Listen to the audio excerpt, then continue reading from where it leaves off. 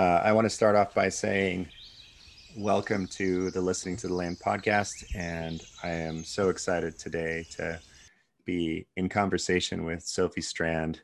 And I am so grateful for her work in this world and her mind and her brilliant way of expressing our relatedness with the more than human world. Thank you for that, Philip. And I'm really grateful that there are people like you that exist and can find me across great distances. Miracle, some kind of sporulation event. Yeah, I so often problematize the digital world, but it does act in an organic way. Mm-hmm. Absolutely, yeah. Nathan, what are your thoughts on this episode today and what we're about to talk about? Yeah, just really feeling into the deep interplay of animism that weaves throughout your work, Sophie, from your social media account of Cosmogony to all of your different writings and essays across all these different publications and the books that you've written and are currently working on. The threads of animism are so profoundly woven between relations with the other than human world, relations with myth and with story. I just really feel all of the layers of how animism permeates your work.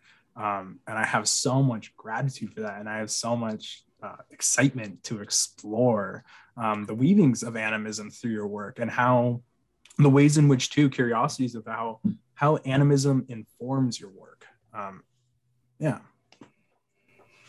It's interesting. I was just actually thinking about how it's probably only recently that I've realized that animism is what I am and that it's a word that describes what I do. I've just always, people who know me have always known that I have very intense experiences with plants and with animals, and that I do think that there's an element of that is my parents, and that they moved our family out of the city when I was 3, and then raised me on kind of like a slapdash pretend farm. And when I say pretend farm, there was nothing organized about it. We just took in every rehabilitated wild animal that needed help and adopted every animal that showed up. And it got crazy pretty quickly. So I think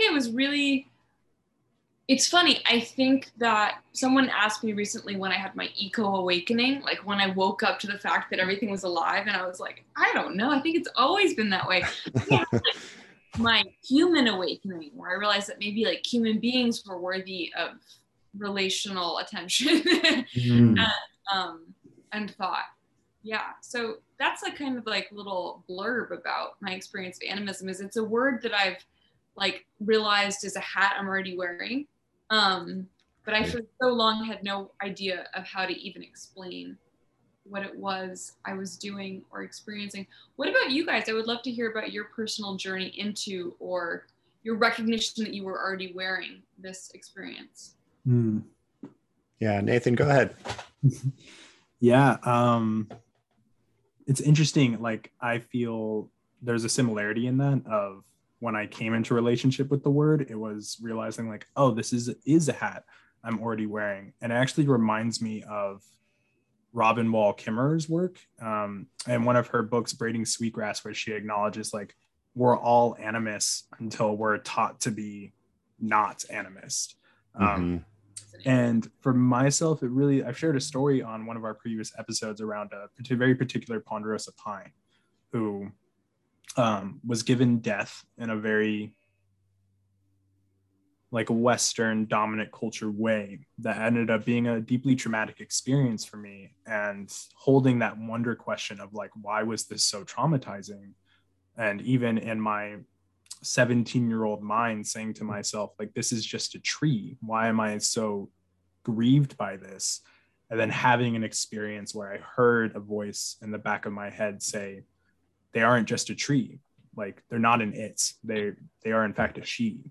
And that really opened the door for me to delve deeper into this world and to begin the process of the unlearning of the world being a mechanistic, materialistic cosmology or a worldview. Yeah, I love that story. As for me, one of my earliest memories, and I think I shared this in another episode as well, but I'll keep it brief for that reason. One of my earliest memories was being on a walk with my grandma. I was probably 3 or 4, and we were walking along this relatively urbanized stretch of river in Poland. And I remember standing by the edge of the river, watching the light reflecting from the river onto the underside of a bridge. And there was like a tree next to the river. And I remember the light play and the leaves and the tadpoles in this river. And this impression that was a certainty in my body that everything I was seeing was alive. Everything, right? There was no sense of like trying to like think about it. I just knew in my body that, oh yeah, the light's alive, the river's alive, the tadpoles, the tree, and even the bridge to some extent, right, had some semblance of life. And so, Sophie, I love the way you talked about animism as being a hat that you were already wearing, because honestly, yeah, I think that's true for me too. It has been since I can remember. And there were times in my life where I think I was forgetting that. I think that I was so surrounded by people who saw the world so differently that I wondered if like, am I just crazy? Am I making this up? And really it was moving to Washington State and having the privilege to be out in more wild spaces and also to meet more humans that are like-minded that I realized, oh no, this is valid. This is real. This has value. This is an essential part of being a whole human being. So yeah, I could say more, but I think I'll say that for now. Yeah, sometimes I think about that it actually takes a lot of unseen cognitive work to shut out the aliveness. That it takes a significant amount of sensory gating to shut out all the voices all the time, and that it must necessarily fatigue us, I think. Yeah. To constantly be culturally, cognitively having to enforce this false sense that everything is just a blank slate. Right. Yeah, that makes sense. I absolutely agree with that. Mm-hmm. Yeah, and something interesting to think about is, machines are man-made, and the whole Cartesian idea that animals and plants and are machines it's just insane. A machine is made by a human being. Right. So yeah, the mechano-reductive worldview is very solipsistic. It doesn't seem to actually adhere to any science that I've ever encountered. Mm-hmm. I think that, a lot of scientists are actually probably animists, especially in the way that they interact with their subject matters, but that the way that science is written about and produced and culturally engaged with doesn't allow for that kind of spiritual element to ever come into play. I mean, imagine devoting your whole life to a virus that no one will ever see. Like, animist to me, yeah, I think about that a lot. Yeah, I was listening today to an interview you had done, Sophie, with another podcast series, and you mentioned something about how even scientists still practice theology to some extent. And yeah, it's the same dualism. It's just been given a different name. Right. Yeah. Spirit and matter becomes mind and matter. Right. Yeah, and I love, being willing to openly admit that, even as a scientist who you're supposed to be essentially an atheist, right? Like according to stereotype and certain cultural expectations. And yet most scientists I've met, even though they maybe won't openly talk about it, I think that they do feel that sense of animacy and, deep relatedness. Yeah, I mean, I think someone whose work has really informed me is Rupert Sheldrake. And he says that, the people who actually practice science don't believe in the kind of science that a lot of people believe in. Right. That it's people who know the least about it who think it's the most straightforward. Right. It's very bumptious and complicated. And mostly it's a lot of questions without answers, I think. True.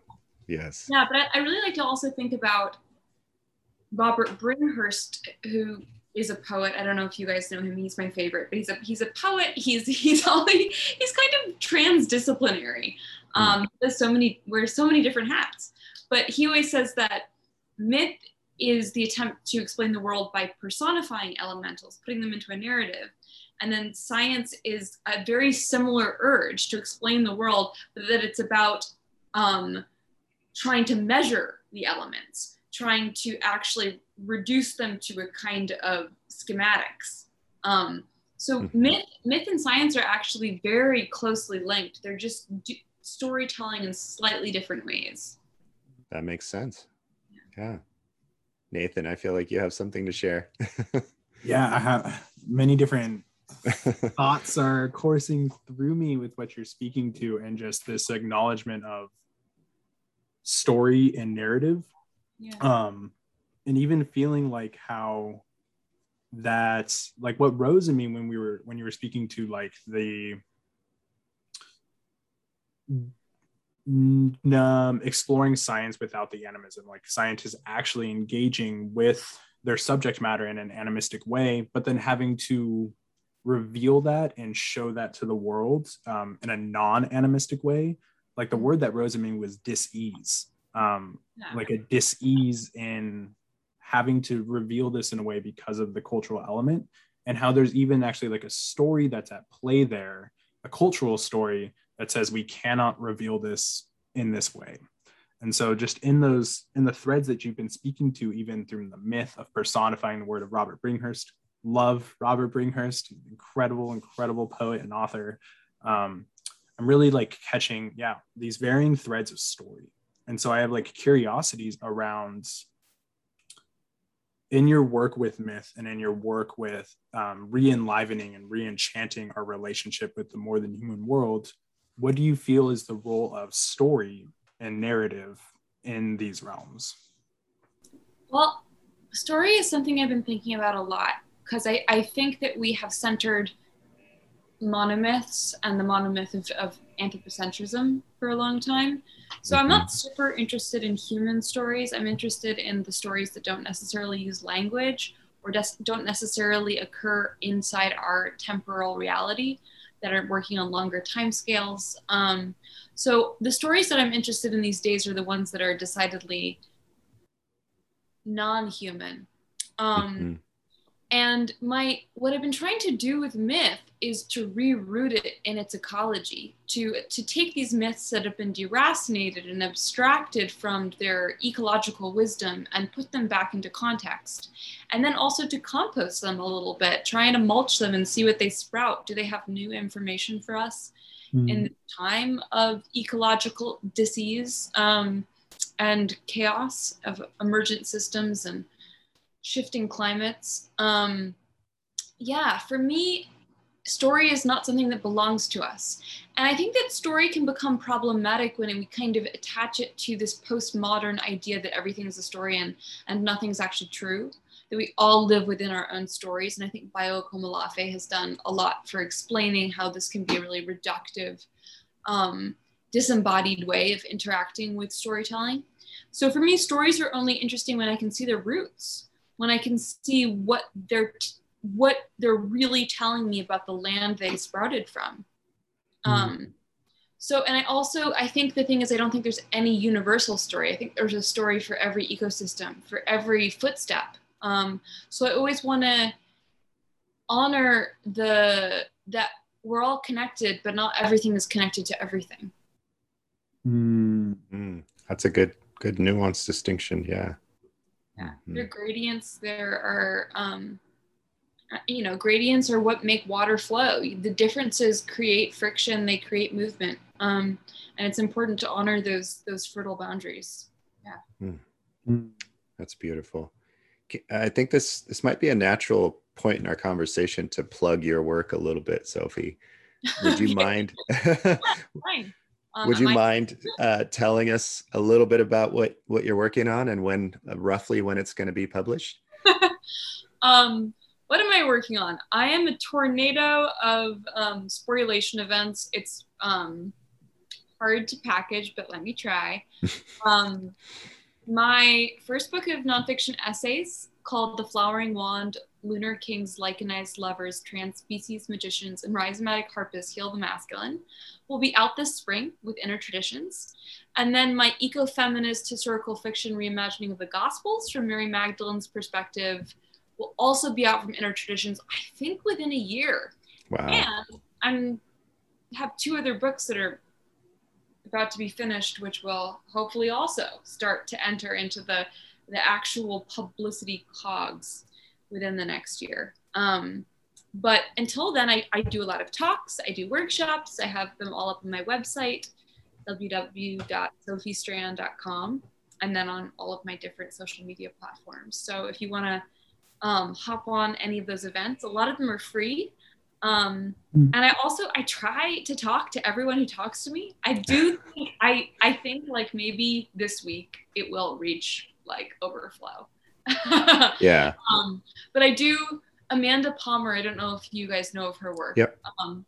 But she's been really inspiring to me because she really teaches that connectivity and the depth of connection rather than the superficial width of it is the important part. So the thing that has been crucial to me in sharing my work has been using it to actually connect with real people and have real conversations. So as long as I can do that, I will continue to do that.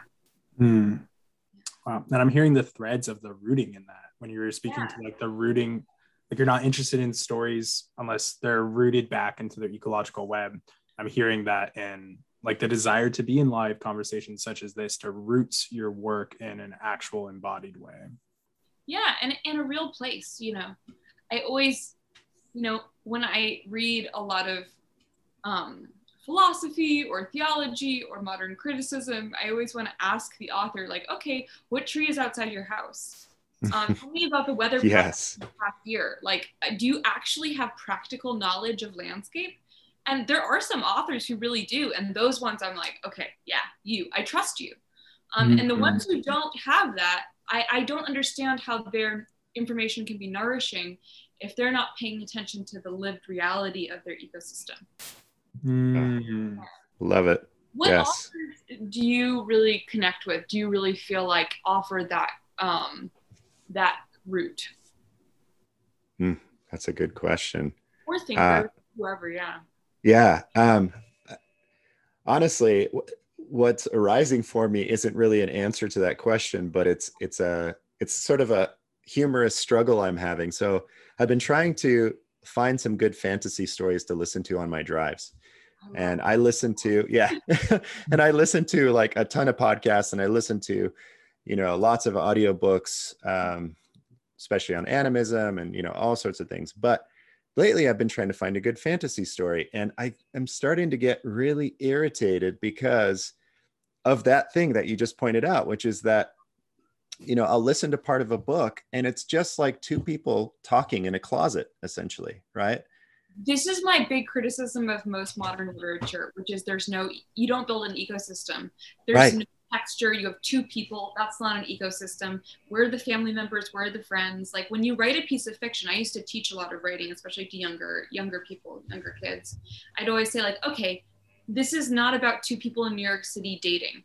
This is about like the bumptious, entangled, complicated reality of like families interacting with weather systems and herbivores and land spirits. Like, come on, bring it alive. Yes. Yeah. Thank you for presencing that. I mean, yeah. And yeah. Anyway, Nathan, please. Yeah, I have a partial answer, but I also have a question too. So I'll speak to a little bit of some of these authors who really inform me, and also just naming it out loud so I don't forget it, that I have a question for you in regards to this. Like initially, well, Robin Wall Kimmerer definitely comes to mind. Linda Hogan also comes to mind. Martin Lee Mueller. And David Abram. Honestly, there's this acknowledgement for me that the only authors I'm interested in reading are the ones who are rooted. Because I don't know if it's like an intuition experience or just a sensory experience, but I can really feel when I'm reading a thinker or a philosopher, I can feel when they're not connected to a place. I can feel it in their language. I can feel it in the human centricity of their language. Like there's just all of these layers where you can really sense it. And I'll acknowledge for myself, I immediately get turned off. I just acknowledging, yes, there's probably some things to be harvested from their work. And I'm not interested. I'm not interested if it's not ecologically rooted in a place. And with that, my question is, who are the beings who inform you in your work? Who are the trees outside your door who inform what you do? 3 hours later. No, I mean, it's an impossible question. I begin my day every day by naming every being: fungi, stone, indigenous ancestors, plants, relationships, weather systems that I know that inhabit my landscape. And I bring them into being. I acknowledge our relationship so that as I go about my day, every decision I make is entangled with those other lives. That question could conceivably it takes about an hour, I think, maybe sometimes more.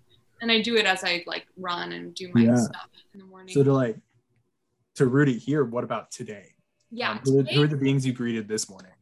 I have to say there are a couple of beings that are really asserting themselves today who kind of showed up and they're like, we would like to be on this podcast. Nice. And one of them who showed up right before is a giant red-tailed hawk who I've known for a long time. And he actually perched right above me, very closer than I've been to him in a long time, and eyed me and swiveled his head at me. And, I talked to him for a while. We have a little bit of a bargain.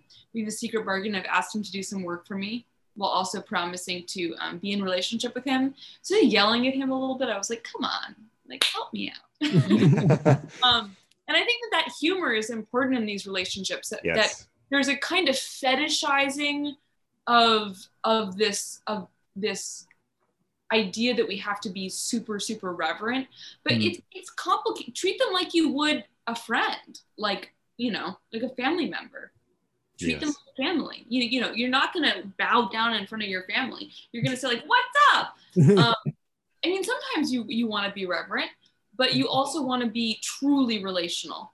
So the red-tailed hawk, and also I am having a very intense experience with this fairy ring that has been sprouting up near my house, and I knew they were amanitas, and I think they're death caps. I've been having a lot of conversations with mycologists. They could be these false parasols, which are also hyper poisonous. They're whatever they are, they're hyper poisonous, and I've been picking them up all summer, which is fine. You can pick poisonous mushrooms without getting poisoned. Yes, that's right. You have to ingest them, but still they've been really talking to me. And they've fruited, which means they've come up. It's one individual, this underground mycelia. But this mycelia has fruited about 10 times right behind my house, and huge, this isn't going to come through the podcast, as big as your head. Wow. Giant mushrooms that are very poisonous. And whenever I go sit with them, I get this intense feeling in my mouth and my head. It's almost like they assert themselves in this flavorful way. They're not their story isn't communicating through language or through noise, but I get this hot ginger, almost electric taste. And it's a taste that says, okay, don't eat me. That would not be the way to interact with me. I'm very powerful. But yeah, it definitely gets my attention. So yeah, those amanitas, those giant amanitas. What about you guys? Who would you like to bring into the circle today? Nathan, you first this time. Yeah, I acknowledge So I've mostly been on the computer today doing work. And there was this point where I was sitting on my bed right over here on the computer, like I needed to transition away from the desk. And once the moment I sat down over there and started doing work, all of a sudden I heard this tapping. And there was this chestnut back chickadee that landed on my window. And it was just tapping on the window like, hey. And then they flew up into the tree, and then and the oak, the black oak that's right here outside my window, and this whole flock of chickadees followed them. Then Anna's hummingbird came out, and it was a very clear, message for me of like, okay, I need to step away, and I need to step outside the door and into the land and give these beings my attention, because honestly, with my workload, I really haven't been giving them the attention that they deserve and engaging with them in conversations that feel in alignment with who I am. And now being here in this conversation, there's definitely, this essence that chickadee and that hummingbird and all of their kin of the other chickadees in Black Oak were like, hey, we want to join your podcast too. Well, welcome to them. Yeah. What about you, Philip? I don't want to come across as copying you, Sophie, but Red-tailed hawk, it really interesting moment at work where I was standing talking to two coworkers, and we saw pigeons flush off the rooftop of a building, and this red-tailed hawk was doing these slow, lazy circles in the sky, just kind of seeing how the pigeons were going to respond. And there's something about the timing of it. I was just like talking to my coworkers, and I just went, wow. And normally my coworkers don't really pay attention to this kind of stuff, but they were kind of sucked in right along with me. And they looked up, and the sunlight was coming through the wings and the tail of this hawk. And we were just kind of like drawn in and drawn out of ourselves as well for a moment. And it was magical, and we were in a super urban area in south of Seattle. And I just was like, oh, okay. You very much want us to focus on you right now. And you are very, as you said, an assertive presence right now. And they're definitely very much in the forefront of my mind, and sort of maybe not tapping on my wall or my window, but very, very present. Awesome. Yeah, hawks have been a through line with my whole life. I think there are definitely like totems or mentors that come in for certain periods of time and kind of dispense a very intense medicine or information. But then there are the companions. And I would say it's funny, Philip, that you said red-tailed hawk and heron, because I'd say my longest companions have been red-tailed hawk and heron. That whenever they show up, it feels like the needle coming up when you're sewing something, kind of showing me that everything's being stitched together in the right way. Beautiful. From the mythic for me. Yeah. Wow. Really like that description. That's really beautiful. Well, it's theirs. I think that's another thing is like more and more I feel like those moments of dumbfoundedness that occur when a being asserts itself are when my best ideas occur. So they're probably not my ideas. It's a moment of I always think of Zen masters. It's been Zen masters. You would go and get the transmission face to face. You would receive the teaching. And so I think it's that moment of receiving the transmission, the Dharma. Beautiful. Yes. Sophie, I'm curious if I may ask, this practice of greeting all of the more than human world, like from the weather patterns to beings like the red tail and these others, I'm curious, what are the roots of this story? What are the roots of this story in your cosmology? I actually think I'm finally beginning to understand how it came to be. I would say it was great urgency and need and needing of a ritual that really I felt like it reminded me of that I had a community around me. So I think it goes back to when I was at the end of college. I was very, very ill and very, very tired with the culture at the college and taking my academics super seriously, just kind of like living outside of this college culture while inside of it. And I would wake up super early every morning, and I lived on the side of the river next to these rolling farmlands. And I'd walk about 6 miles through dawn, through these farmlands down to the river, and greet the same animals every day.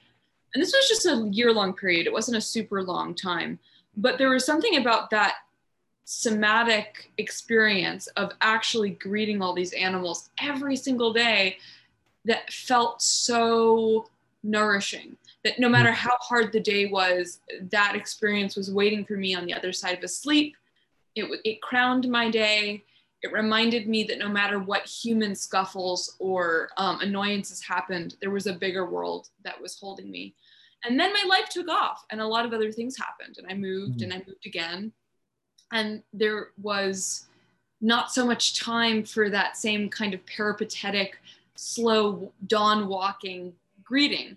And there was a moment where it's funny, Nathan, you mentioned being in front of the computer and having to remind yourself.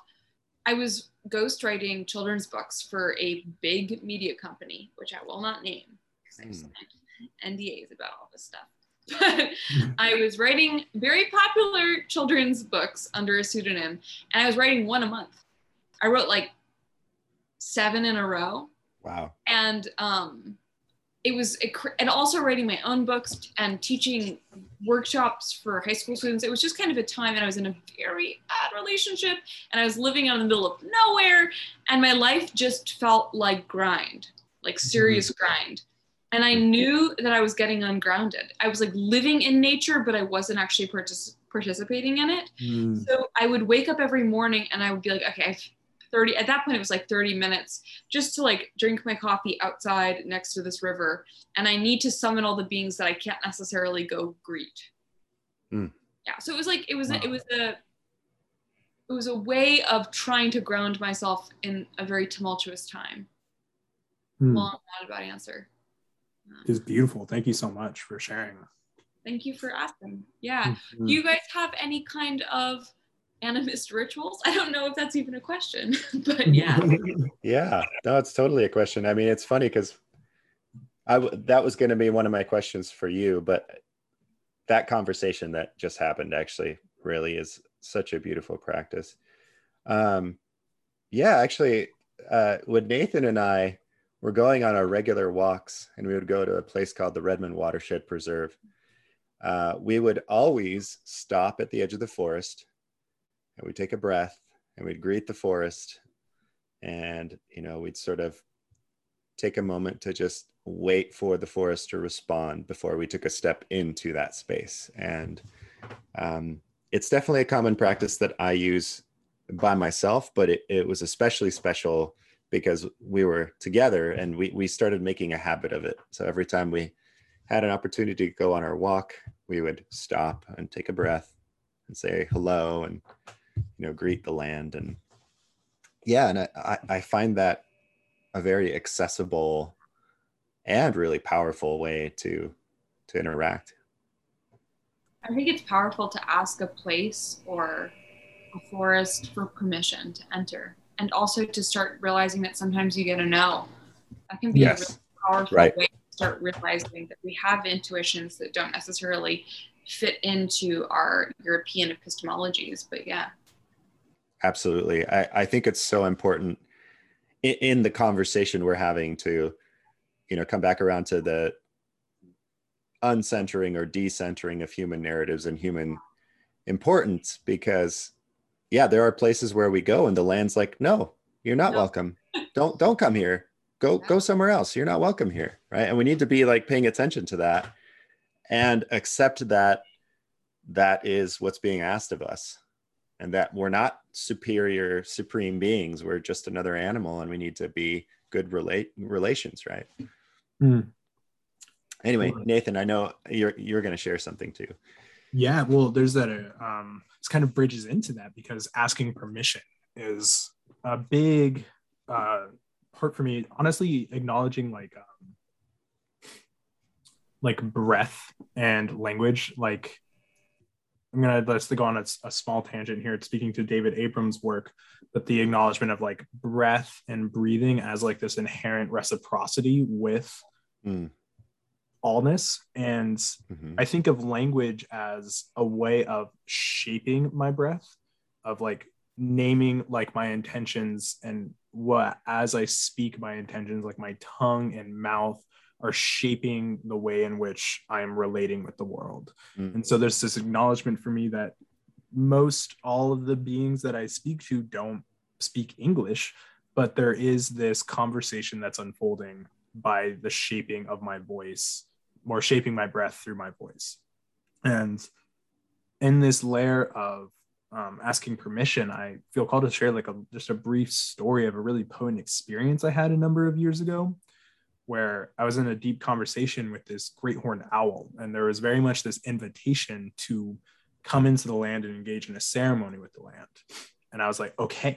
And so I went and had dinner, got my ceremonial allies all prepared and ready, and then went to enter into the land. And when I asked permission to go in, there was nothing. There was no response, neither a yes nor a no. And I was just kind of starting to get anxious, because I was like, I felt so like it was just such a clear message that I was supposed to be in this place on this eve, but now I'm not getting a response. And then I had this intuition, just this voice in the back of my head, name, like, you're not asking the right question.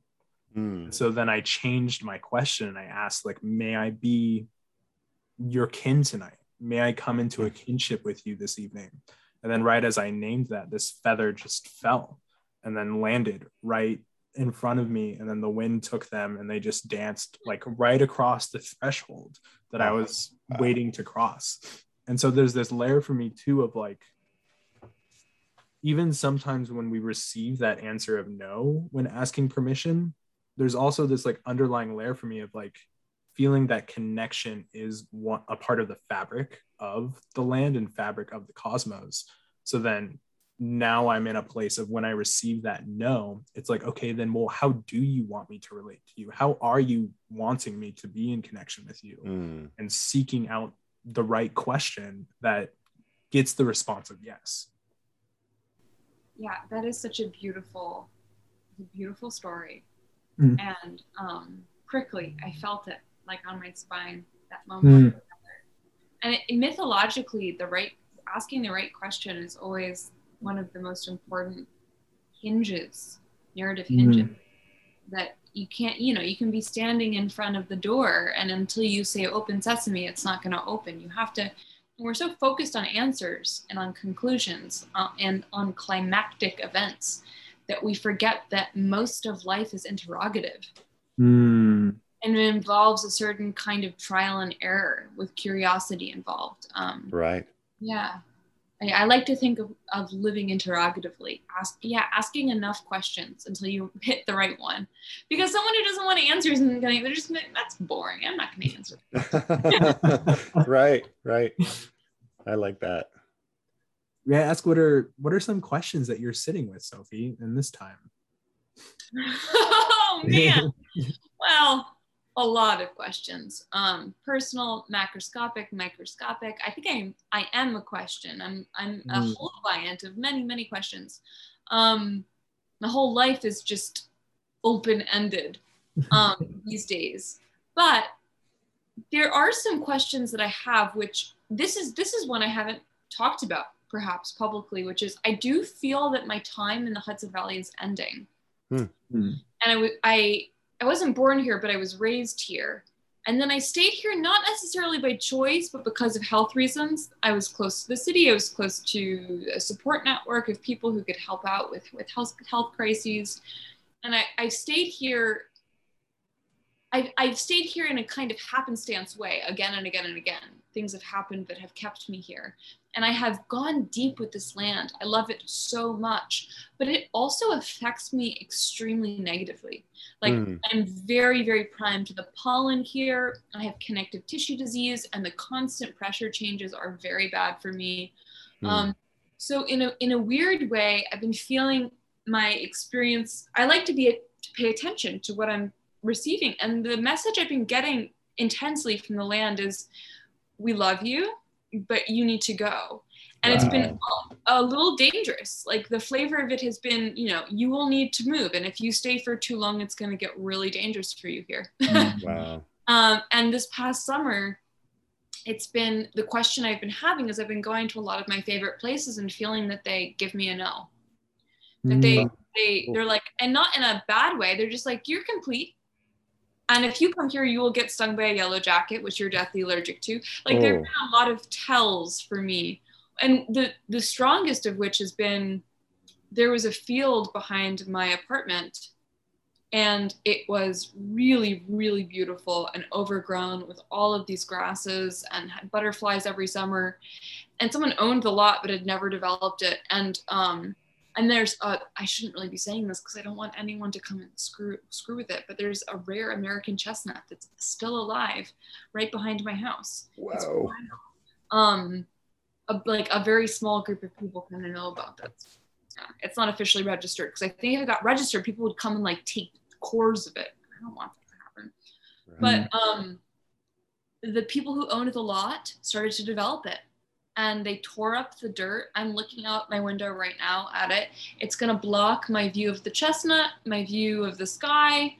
It's been constant construction, and that felt like in my bedroom, pretty much like seeping in this very loud assertion of like, you need to go. So a question I'm living with the landscape is, what do I need to do to honor you? Like, what last information do I need to get from you? And also, where am I heading? Where am I going?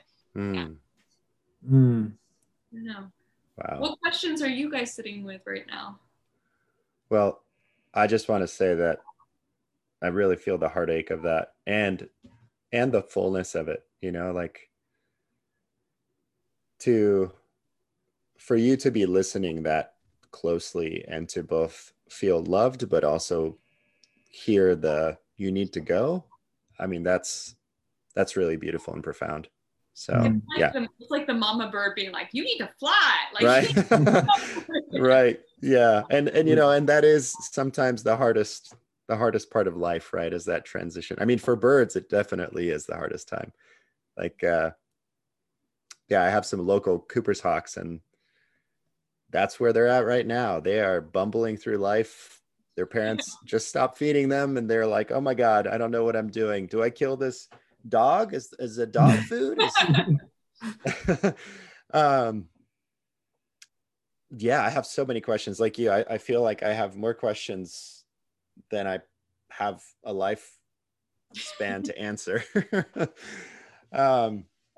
I think right now, one of my questions is locally where I live. So I live in the land of the Snoqualmie peoples and in the foothills of the Western Cascades in Washington. And this year, there's something that happened. We had the extreme heat wave, right? We had, for 4 days, we had over 100 degrees of temperature, which is practically unheard of. And we actually hit 116 degrees, which is absolutely unheard of in recorded history.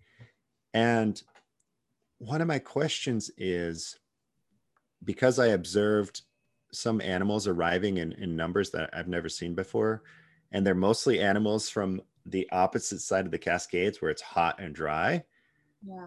One of my questions is like, are they telling us that this is the future, right? Like, this is what, like, we know this. You humans are slow, but we know this, that, from here on out, the summers are going to be longer. They're going to be hotter. They're going to be drier. Because we started getting lazuli buntings, right? And I saw one a few years ago for the first time in this valley. And this year I saw 3 and a female, which means they probably bred, so like, and that's a bird that is, very rare on this side of the mountains. So there's so many questions arising around, like, how should I be attentive to this change, and what are the birds telling us, and in what ways can I learn to be resilient in the face of this change? Because in some ways it's heartbreaking, honestly, right? Like, this summer has been so long, so dry. We've had massive fires in this state, both this year and last year. And there are landscapes I love that are just permanently altered, right? Including a canyon that Nathan and I really love, and we got to visit right before you left for California. But yeah, there's so many questions, and I think a lot of them for me right now are around how can I learn to be more receptive, attentive, a better listener to all the other than human voices, and actually be a good relative and like be of service in a way that is helping everyone transition in this chaotic time. Yeah, I would love to just take a moment to acknowledge the depth of the paradigm shift that you're speaking to, Phil. And like the wells of grief that are held in that. Yeah. As well as like the depth of necessity to be giving our attention and to be listening in authentic ways to yeah, like acknowledging like there's this language I've been coming across recently of like we need to stop climate change. And well, we can't. That's actually not something that's within our capacity or has ever been within our capacity. It's really about adapting with it and moving with it and recognizing ourselves within the interconnectivity of this web of beings. And I'm just really like feeling the threads of that in your share of how to be a supportive relative and this kinship web of Western Washington. So I just really want to appreciate and acknowledge you in that. Thank you. Yeah. For myself, I'm in this place of like I just moved to a land that I've actually like never been in before. Here in what is now known as Sebastopol, that was a shared territory and is continuing to be a shared territory of the Southern Pomo and Coast Miwok peoples. And like the question I'm holding is like this, it feels like a really big question of like, how do y'all want me to relate to you? There's this acknowledgement of so much of my animistic rituals, of my ways of showing up and being in relationship with the more than human worlds are rooted in Cascadia. And that's where their roots are. And I'm like this metaphor that was gifted to me by a dear friend of like being this plant that has grown in Cascadia. And rather than like replanting myself, of just like taking one of those seeds and being that seed and then going and planting down here now in Sebastopol, California. And there's this acknowledgement too, that my animistic rituals, my ways of showing up with the more than human world are very much rooted in Cascadia. And so now rooting in a new way and yet old way here in this land, I'm very much in this journey of questioning and discovery. How do y'all want to relate? What kind of relationship do you want to have? Like, what kind of relative am I to you? How do you want me to be? How do I want you to be? Like, how do we want to be together? And so these questions that are really like rooted in relationship and how do we want to show up in relationship together? And there's this acknowledgement too that I've moved to a place that has been hit by the climate crisis pretty drastic. Like we're in a very severe drought right now. That is scary. It's acknowledging, like talking to some of the locals who have been here for a while, this acknowledgement, like right now, this season, the patterns of the season have generally been like coastal winds and coastal fog in the morning, burning off in the afternoon and reaching like a peak of 70. And yesterday it was 101 degrees. And so there's like this, and the waters are just like some of these creeks that are perennial creeks are dried up and gone. And for the first time ever. And so there are these layers of like acknowledgement that the climate crisis is very alive here and hitting here in a very visceral way that is very tangible and felt by all of the beings of this land. And so I'm feeling that anxiousness of like, I want to be of service, like I want to help, like what can I do? And at the same time, like I don't have a depth of relationship of knowing how to be of service, of like what is this land really asking of me? How can I be a healthy relative to this place? And so I'm really leaning in and moving at the pace of trust, as Adrienne Maree Brown says, and just trusting in listening and holding these open questions with the land of, how do you want me to be? How can I be of service to you? How do you wish for us to relate to you? And really leaning into that, leaning into those questions. Moving at the pace of trust. Yeah, That is, I love that. Favorite thinkers, yeah. And also, they also say such a great thing, which is like, don't go to communities with or landscapes or ecosystems with an idea of what you're going to offer. Ask them if they even need you. And what they might need, you know. I think about that a lot, especially in terms of infrastructure and climate technology. Just like, ask the land what it needs. It probably needs us to do less. Yes, right. Thank you guys both for sharing those incredibly nuanced reflections. It's always really, really helpful for me to remember that other people are thinking in this way. Because, you know, in your daily life, it's not necessarily the normal mode of interaction with land. Absolutely. Yeah. Thank you, Sophie, also for sharing in that way. It's very heartening. Yeah. And I also just want to acknowledge like this common thread in all three of our shares of like the not fetishizing relationship with land, of it being this transcendental experience. It's a very real relational experience of the whole nuance of what it means to be an emotional being. Yeah.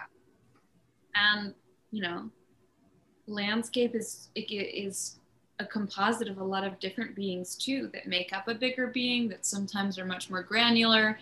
There are going to be different flavors and different sensibilities. I always want to acknowledge that even walking down from this park behind my house to the river, it's just like a 1-minute walk. There's a total flavor change. So, everything's patchwork. We're patchwork. Yeah. Absolutely. And I do think that gives us, I think that there's such a imperative culturally, especially in America, to have an identity, to have a stable name, to have a stable presentation or identity. And I think that it's important for us to think in a more lunar way, that we're always present. Even on a new moon night, the moon is there, but we are always in flux. We're always changing. And that, I think that is a little bit more spacious, especially when it comes to gender identity, to sexuality. Like, you know, I don't know what I am today. I like that. And then even in there's like a layer for me as I'm sitting into, like, I've recently been learning about lunar solstices and lunar equinoxes. Now, like a solar one is over the course of a year, where the lunar one is over the course of 18 and a half years before the difference between the different solstices of the moon. So there's like this layer of it, like the necessity that it is intergenerational work, that it's intergenerational tracking that's happening to be able to understand the movements of the moon.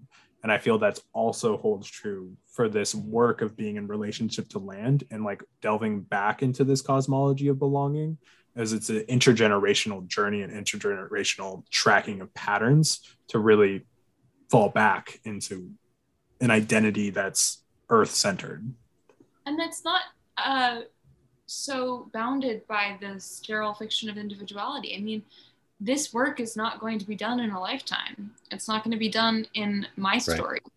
Right. And I think that that's something I've been really playing with recently is, okay, I don't want to have work that only belongs to me. I want to have work that could be handed off. If I should perish, it could be handed off, you know, and that it's only very recently that authorship has become so tied to a specific individual. It used to be you took on the mantle of Homer, you took on the mantle of an Orphic hymn, you stepped into the story of Arthur and you extrapolated on it. And I've been thinking that I would like to create stories that could be retold and changed, like ways of making stories that don't necessarily belong to me. Yeah. Oh, interesting. That are generational. Like I could open up this as being like, this is not just about me, as being some kind of figurehead. Yes, I like that. That kind of reminds me of like Gregor Gahete in his book Native Science, The Natural Laws of Interdependence. He has this point in it where he's kind of like teasing and making fun of like the Western dominant culture, being like, you know, like us indigenous people, like we had prophets too. You're not the only like culture who's had prophets. The difference is like our emphasis is on the teachings, not on the prophets themselves. So we forget the names of our prophets. It's the teachings that we don't forget. And I'm feeling that in what you're speaking to and talking to, like just this bundle of the bundle of the work, for the attention to be on the work and not the people who are doing the work. Yeah, and I always think that the big shift in Paleolithic to Neolithic cultures is the art shifts from being about patterns, weather, shapes, and mostly animals and plants, to heroic individuals and humans and human stories. And so it's this, I think that there's a problem when we start to just tell human stories. Names and you know, the hero's journey, the monomyth. I'm not interested in monomyths and heroes. You know, if you're going to tell a hero's journey, it has to involve like 45 heroes of many different species. Yes. Yeah. I really like the idea that, you know, we're not the lead in our story, but just a character in a greater story. Yeah, we're not the main character. It can be a frightening realization, but it can also be very tender. Yes. Because then all of a sudden it's not on you to find the grail. Right. Yeah. And I think a lot of techno-narcissistic approaches posit us as the main character. Like we're the only people who are gonna quote unquote stop climate change. And instead of saying like, maybe we don't know best today. Right. Yeah. More questions. I think if anything, I want to live a more interrogative life. I want to live the question a little bit more. Much food for thought. Yeah. Yeah, that's my one problem is that I love the more than human world, but I also love to talk. You know, I have a lot of Irish ancestors, and then I have Southern ancestors who were Irish before that. So I just have like, you know, I used to joke when I was really, really little, I was obsessed with dinosaurs. And I said, if we were dinosaurs, we'd be called blabberdons. Yeah. Nice. Love to wax poetic. And then afterwards, I have to check back in and say, like, was there actual content or was it just going? Yeah, no, I really appreciate what you're sharing. And I noticed that, you know, even in this conversation, we've had these pauses, these natural pauses where we're all taking a breath and we're all letting the other than human have some input, you know, even on us as individuals, you know. And and I'm excited about your energy, Sophie, and your sharing. Like this is great. Yeah, it's fantastic. And I'm really excited about your writings coming out too. I can't wait to read them. Well, I would love to. My dream is to actually be able to travel, to meet you guys, to have a slapdash book tour where I get to actually go to landscapes and be there. And say hello to people, say hello to birds. Yeah. Hopefully that will come to be. Corona has been such an interesting experience. I mean, I guess my one last question for you is, you know, animism can get stuck in a kind of charismatic species corner. Yeah. And I do think that my one thing is that I always want to go for the uncharismatic species, you know, the black mold, Brachiovirus, the mycorrhizal systems, not just the fruiting body mushrooms. And I do, my one question for you is, how does your animism relate to the microscopic? Oh, good question. And unseen beings, yeah. Yeah. Awesome. I can Nathan, start off, if that feels good to you, Phil. Yeah, please. Yeah, there's this acknowledgement of within the last year, I've actually started leaning into they, them pronouns. And a big piece of that was when I learned that more than 60% of the DNA of my body is not human DNA. Yeah. That I am actually, in fact, a multi-species assemblage of so many entities. So like, it's unfathomable, honestly. Like, you know, we talk about like the infinite of the universe, but there's also like an infinite just within our own bodies and within the bodies of the beings around us. Like, it's actually, there's this acknowledgement for me that it's actually it's impossible for my human mind to grasp the multiplicity that is this person, that is these persons, you Sophie and you Phil, in front of me. And leaning into they, them pronouns was actually a journey of honoring all of these beings who are actually also a part of me. Because when others use he, him pronouns in regards to me, there's this acknowledgement for me that you're actually only speaking to the human of me, because it's only the human of me that's a male. All of these other microbes and bacteria and viruses and like this multiplicity of beings are non-gendered beings. And so leaning into they, them was a way in which, or this continuing of leaning into they, them is a way in which to, as others speak to me and of me, that they're actually honoring all of the microscopic beings that composite who I am. And I think I'll leave it there for now and answer this question. I'll pass it to you, Phil. That's a good answer. Yeah, you know, I live in the Pacific Northwest, the land of plentiful rain, hopefully soon, waiting with bated breath for the rain to come back.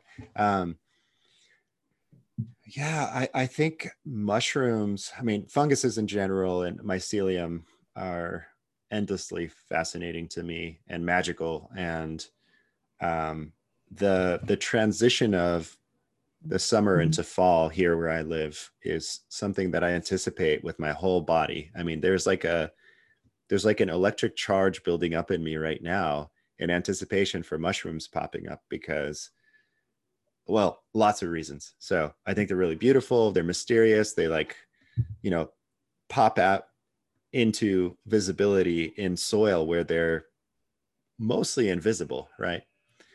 And also because one of my relationships with some of the species of fungi is as a food, as a being that I eat. And there's a whole process for me of like hunting for mushrooms and the way that feels and the respect and the playfulness of it and the mystery of it. Yeah, I mean, I could talk about mushrooms all day. Like there's even an ancestral connection for me because I'm a first generation immigrant from Poland, where mushroom hunting is still normalized, right? And is still part of culture. And like my grandfather was the first person in my life to like bring mushrooms in as a relative, right? As a being that was taken from the land and used as a means for nourishment. And yeah, so there's a lot I could say on that. And you know, and again, coming back to questions, like I have so many questions about how is the pattern of the fruiting of the edible mushrooms going to be different this season, because we've had such an extreme heat event, right? I mean, the soil is drier in the forests around here than I've ever seen it. And we've had a tiny bit of rain, not enough to even soak past the first half inch of soil. So yeah, I'm like, what's going to happen? Who's going to show up and when and why? And, you know, so yeah, my brain is just like ready to explode with questions. Mm-hmm. Think of mushrooms as the rainmakers because, you know, their spores act as nucleated raindrops. They create. Right. So yeah, it's like they need the rain to pop up, but they also will create the rain if they pop up. Right. Exactly. Yeah. Mm-hmm. Thank you for sharing. I'd love to turn that question back to you, Sophie, and your relationships with the microscopic beings of the cosmos. I think I've always been really, really paired or wedded with the microscopic. Um, eh, in terms of just general interest, but also in terms of health and having had my microbiome wiped out by successive experimental treatments that failed and kind of destroyed my gut that was already not in a great place. Mm-hmm. And then having to think about my body as being a composite of bacteria, good bacteria, bad bacteria, monoloiding pathogens. And I think I've always been hyper aware of interstices, of cracks, of the places where things don't come together. And I have a connective tissue disease. So it was interesting. And that diagnosis came late, well after this interest was in me. And so something I think about it are the smalls. And that's a word that goes back to Shiv Watkins and their work with microanimism, which is, I don't know if you know about Shiv, but. Yeah, just a little bit. And I'm really interested in the margins, in the beings that are probably above our pay grade and control everything, have been around for much longer than us, but are discreetly non-visible. Sometimes I think that I'm being thought perhaps by the bacteria in me more so than I am by me. And in a weird way, some people could find that frightening, but I actually sometimes think, well, they may know better than me. Right. And they may know better where to place me and how to coordinate my movements. One of the jokes in my family has been that in the past couple of years, I've had a fungal inoculation, and that, you know, I've always loved and been very wedded to fungi, but it's been obsessive perhaps since like 2016. And that my writing isn't really happening through me. It's some kind of sporulation event. They're in me like the Ophiocordyceps that takes over that ant, and they're just like coming out of my head. I love to think about the world as shimmering, as being plush with matter all the time. That even as you brought up David Abram, like, you know, our breath is filled with microbiome and sediment and dust. There are 50 million tons of spores in the air. We're constantly metabolically looping with viruses and bacteria and like just carbon. So I think that there's something about those material weather patterns that I find very exciting. And I think one of the hard parts about Corona has been that it is awe-inspiring. We have been brought to our feet by something that we can't even really trap in a box, right? Or see. Feels like a deep humbling on a cultural level for us, you know, especially in America. If we let ourselves be humbled. Right. The interesting thing has been to see how people react to, you know, you see someone fighting someone invisible. And there's that joke, that like meme of someone who's like having a fist fight with themselves. Like, it's been interesting to see how that some people dance with it and some people have a fight where they end up hitting themselves in the face. Yeah, all hail the smalls. I'm here for the undesirables, for the black mold and the death caps and the Wolbachia. If you don't know about the Wolbachia virus, go take a dive. Oh, will do. It's curious, like there's that like bridging back to the origins of this section of the conversation around like the trap of charisma within animism, and just like the honoring of these beings, like that these beings are also worthy of our attention. And I'm curious if you have any practices of like honoring the microscopic, of like ritually honoring them. I think that our bodies are doing this work for us. And I think that sometimes we make things harder than they are. And I think that it's actually more about a somatic, a meditating and coming back into your body and your senses such that you realize that you are registering this stuff, even if it's not happening in the way you think you are. You know, when you pass over a mycelium, maybe you're going to burp or like feel like your chest is constricting, or you smell something, or you taste something, like we're reacting to microbiomes and to mushrooms and to changing climates all the time. Our bodies are like wind chimes. And we have to work hard to not be making music all the time. So your body is the instrument. Just listen to your body more. Your body's going to tell you where, it's like with a speaker, when you put salt on it and it's playing, you see all these patterns that you wouldn't see necessarily. Yes. Your body is like that. Your body is being played by all of these different microbes all the time. And, I think the most dramatic of that is when you get sick. When your body actually puts on this grand theatrical event, it says like, oh no. And so that is the kind of the alarm bell when you haven't been listening for a long time, I think. And I always want to say, it's interesting, our senses create a psychedelic experience for us all the time that we are gating out, that we are cultured to gate out.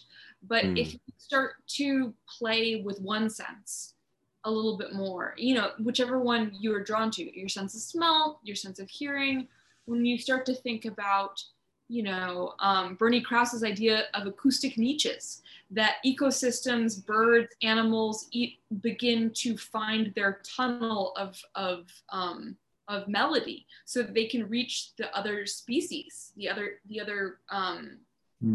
other kind, without penetrating or overwhelming the song of something else. And so you could even go into a forest day after day and start to think about like, well, what's my acoustic niche? What sounds am I hearing? And so I think the microscopic is playing us. It's using us as an instrument, and we make music with it. I mean, just give someone some mushrooms.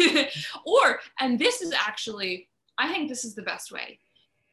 Single-celled yeasts, fermentation, wine, start to ferment something, make your own wine, make your own bread. That is really a way of getting in touch with the microscopic, where that ruach, that breath, that spirit that is honored across religions and spiritualities fills the bread, the skin of bread with life. Fills the apples and with an intoxicating experience. Yeah, I would say even having a glass of wine and feeling that move through your body is a pretty microscopic animist experience. Wow, beautiful. Thank you. Love that perspective. Yes. Dionysus, or whatever god is, your favorite fermented god. God of wine, there are lots of them. Yeah. Do you have a favorite fermented god or deity? Me? Yeah. Dionysus, for sure. Although I think that Jesus is a fungal god that gets corrupted. You see these vegetal gods, they're part of this very beautiful looping experience where they die and they go back to compost into the ground, and then they sprout up again and they create their fermented beverages that create chaos and upend, cultural paradigms.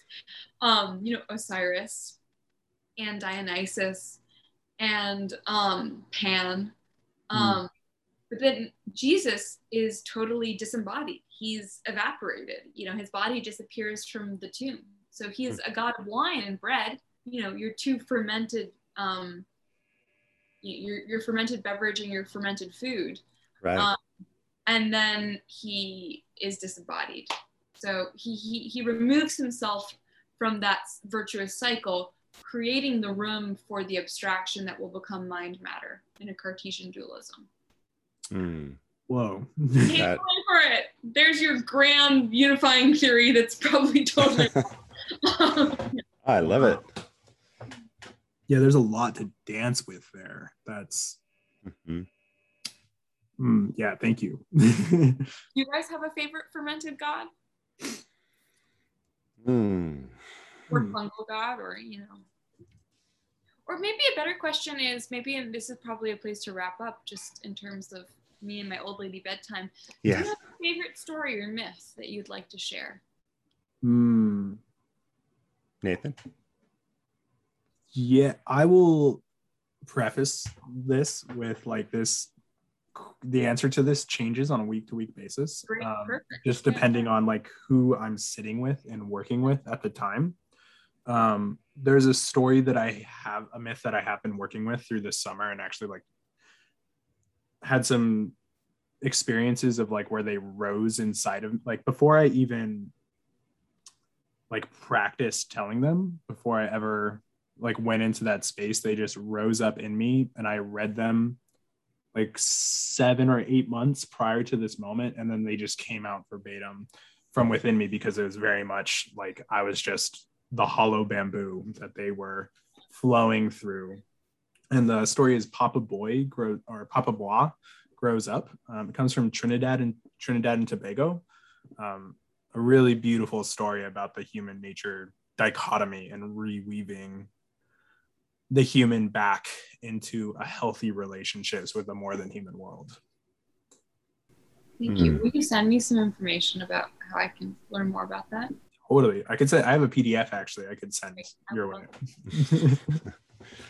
Awesome. I'm chewing on so much right now. It's hard for me to use words. That's good. We should always be, I think, without words. I think when we have words too easily, it means that we've already lost ourselves. You know, I've encountered a few different fungal and vegetal gods in visionary states, and like I went to Peru and had an encounter with ayahuasca, and that was really, really powerful. But I do feel more intimacy with mushrooms. Honestly, like I've been really curious about my own pre-Christian ancestral relationship to mind-altering mushrooms and the gods associated with them. And it's been like such a burning curiosity for me to learn more about that. And it's so hard to find because Poland was Christianized a long time ago. You know, it's mostly a Catholic country.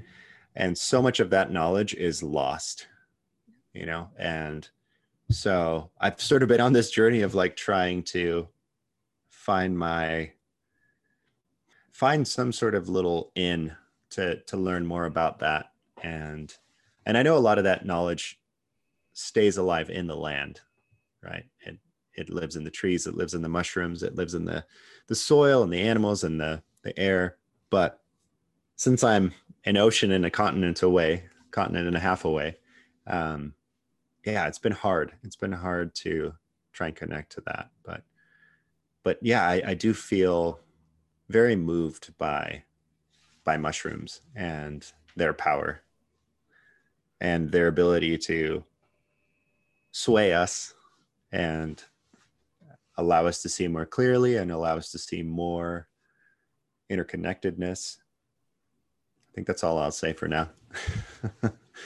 Because I'm running out of words. They're literally not coming out of my mouth. So the greatest sign of reverence. Thank you so much for sharing that. I actually do.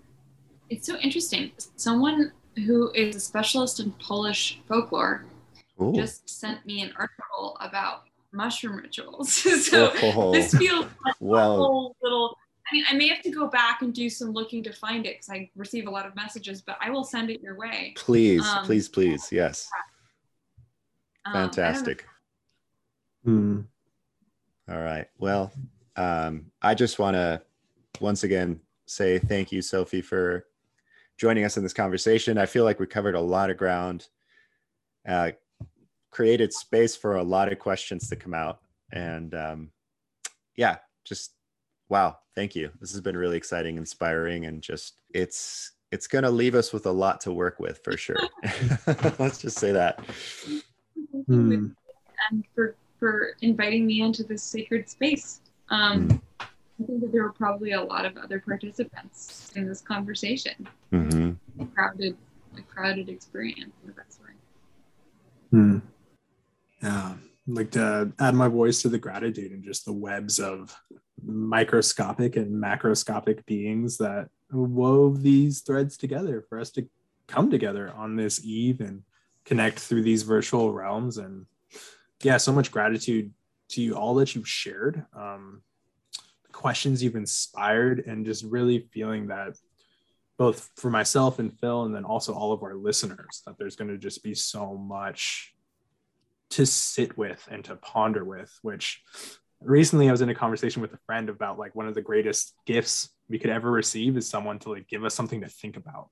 And like even we started talking about like asking, that going up to strangers and just asking them like, what's something you've thought about that I could think about for a time, and just sharing that to name. You've given us so much to think about, and feeling I can, in a, like to an extent, speak on behalf of the listeners and say that I feel that you've given all of us a lot to think about. So thank you so much for this gift of thinking. As Robin Wall Kimmerer says, all flourishing is mutual.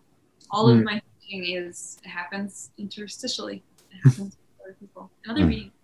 It's a good note to end on. Yes. Great.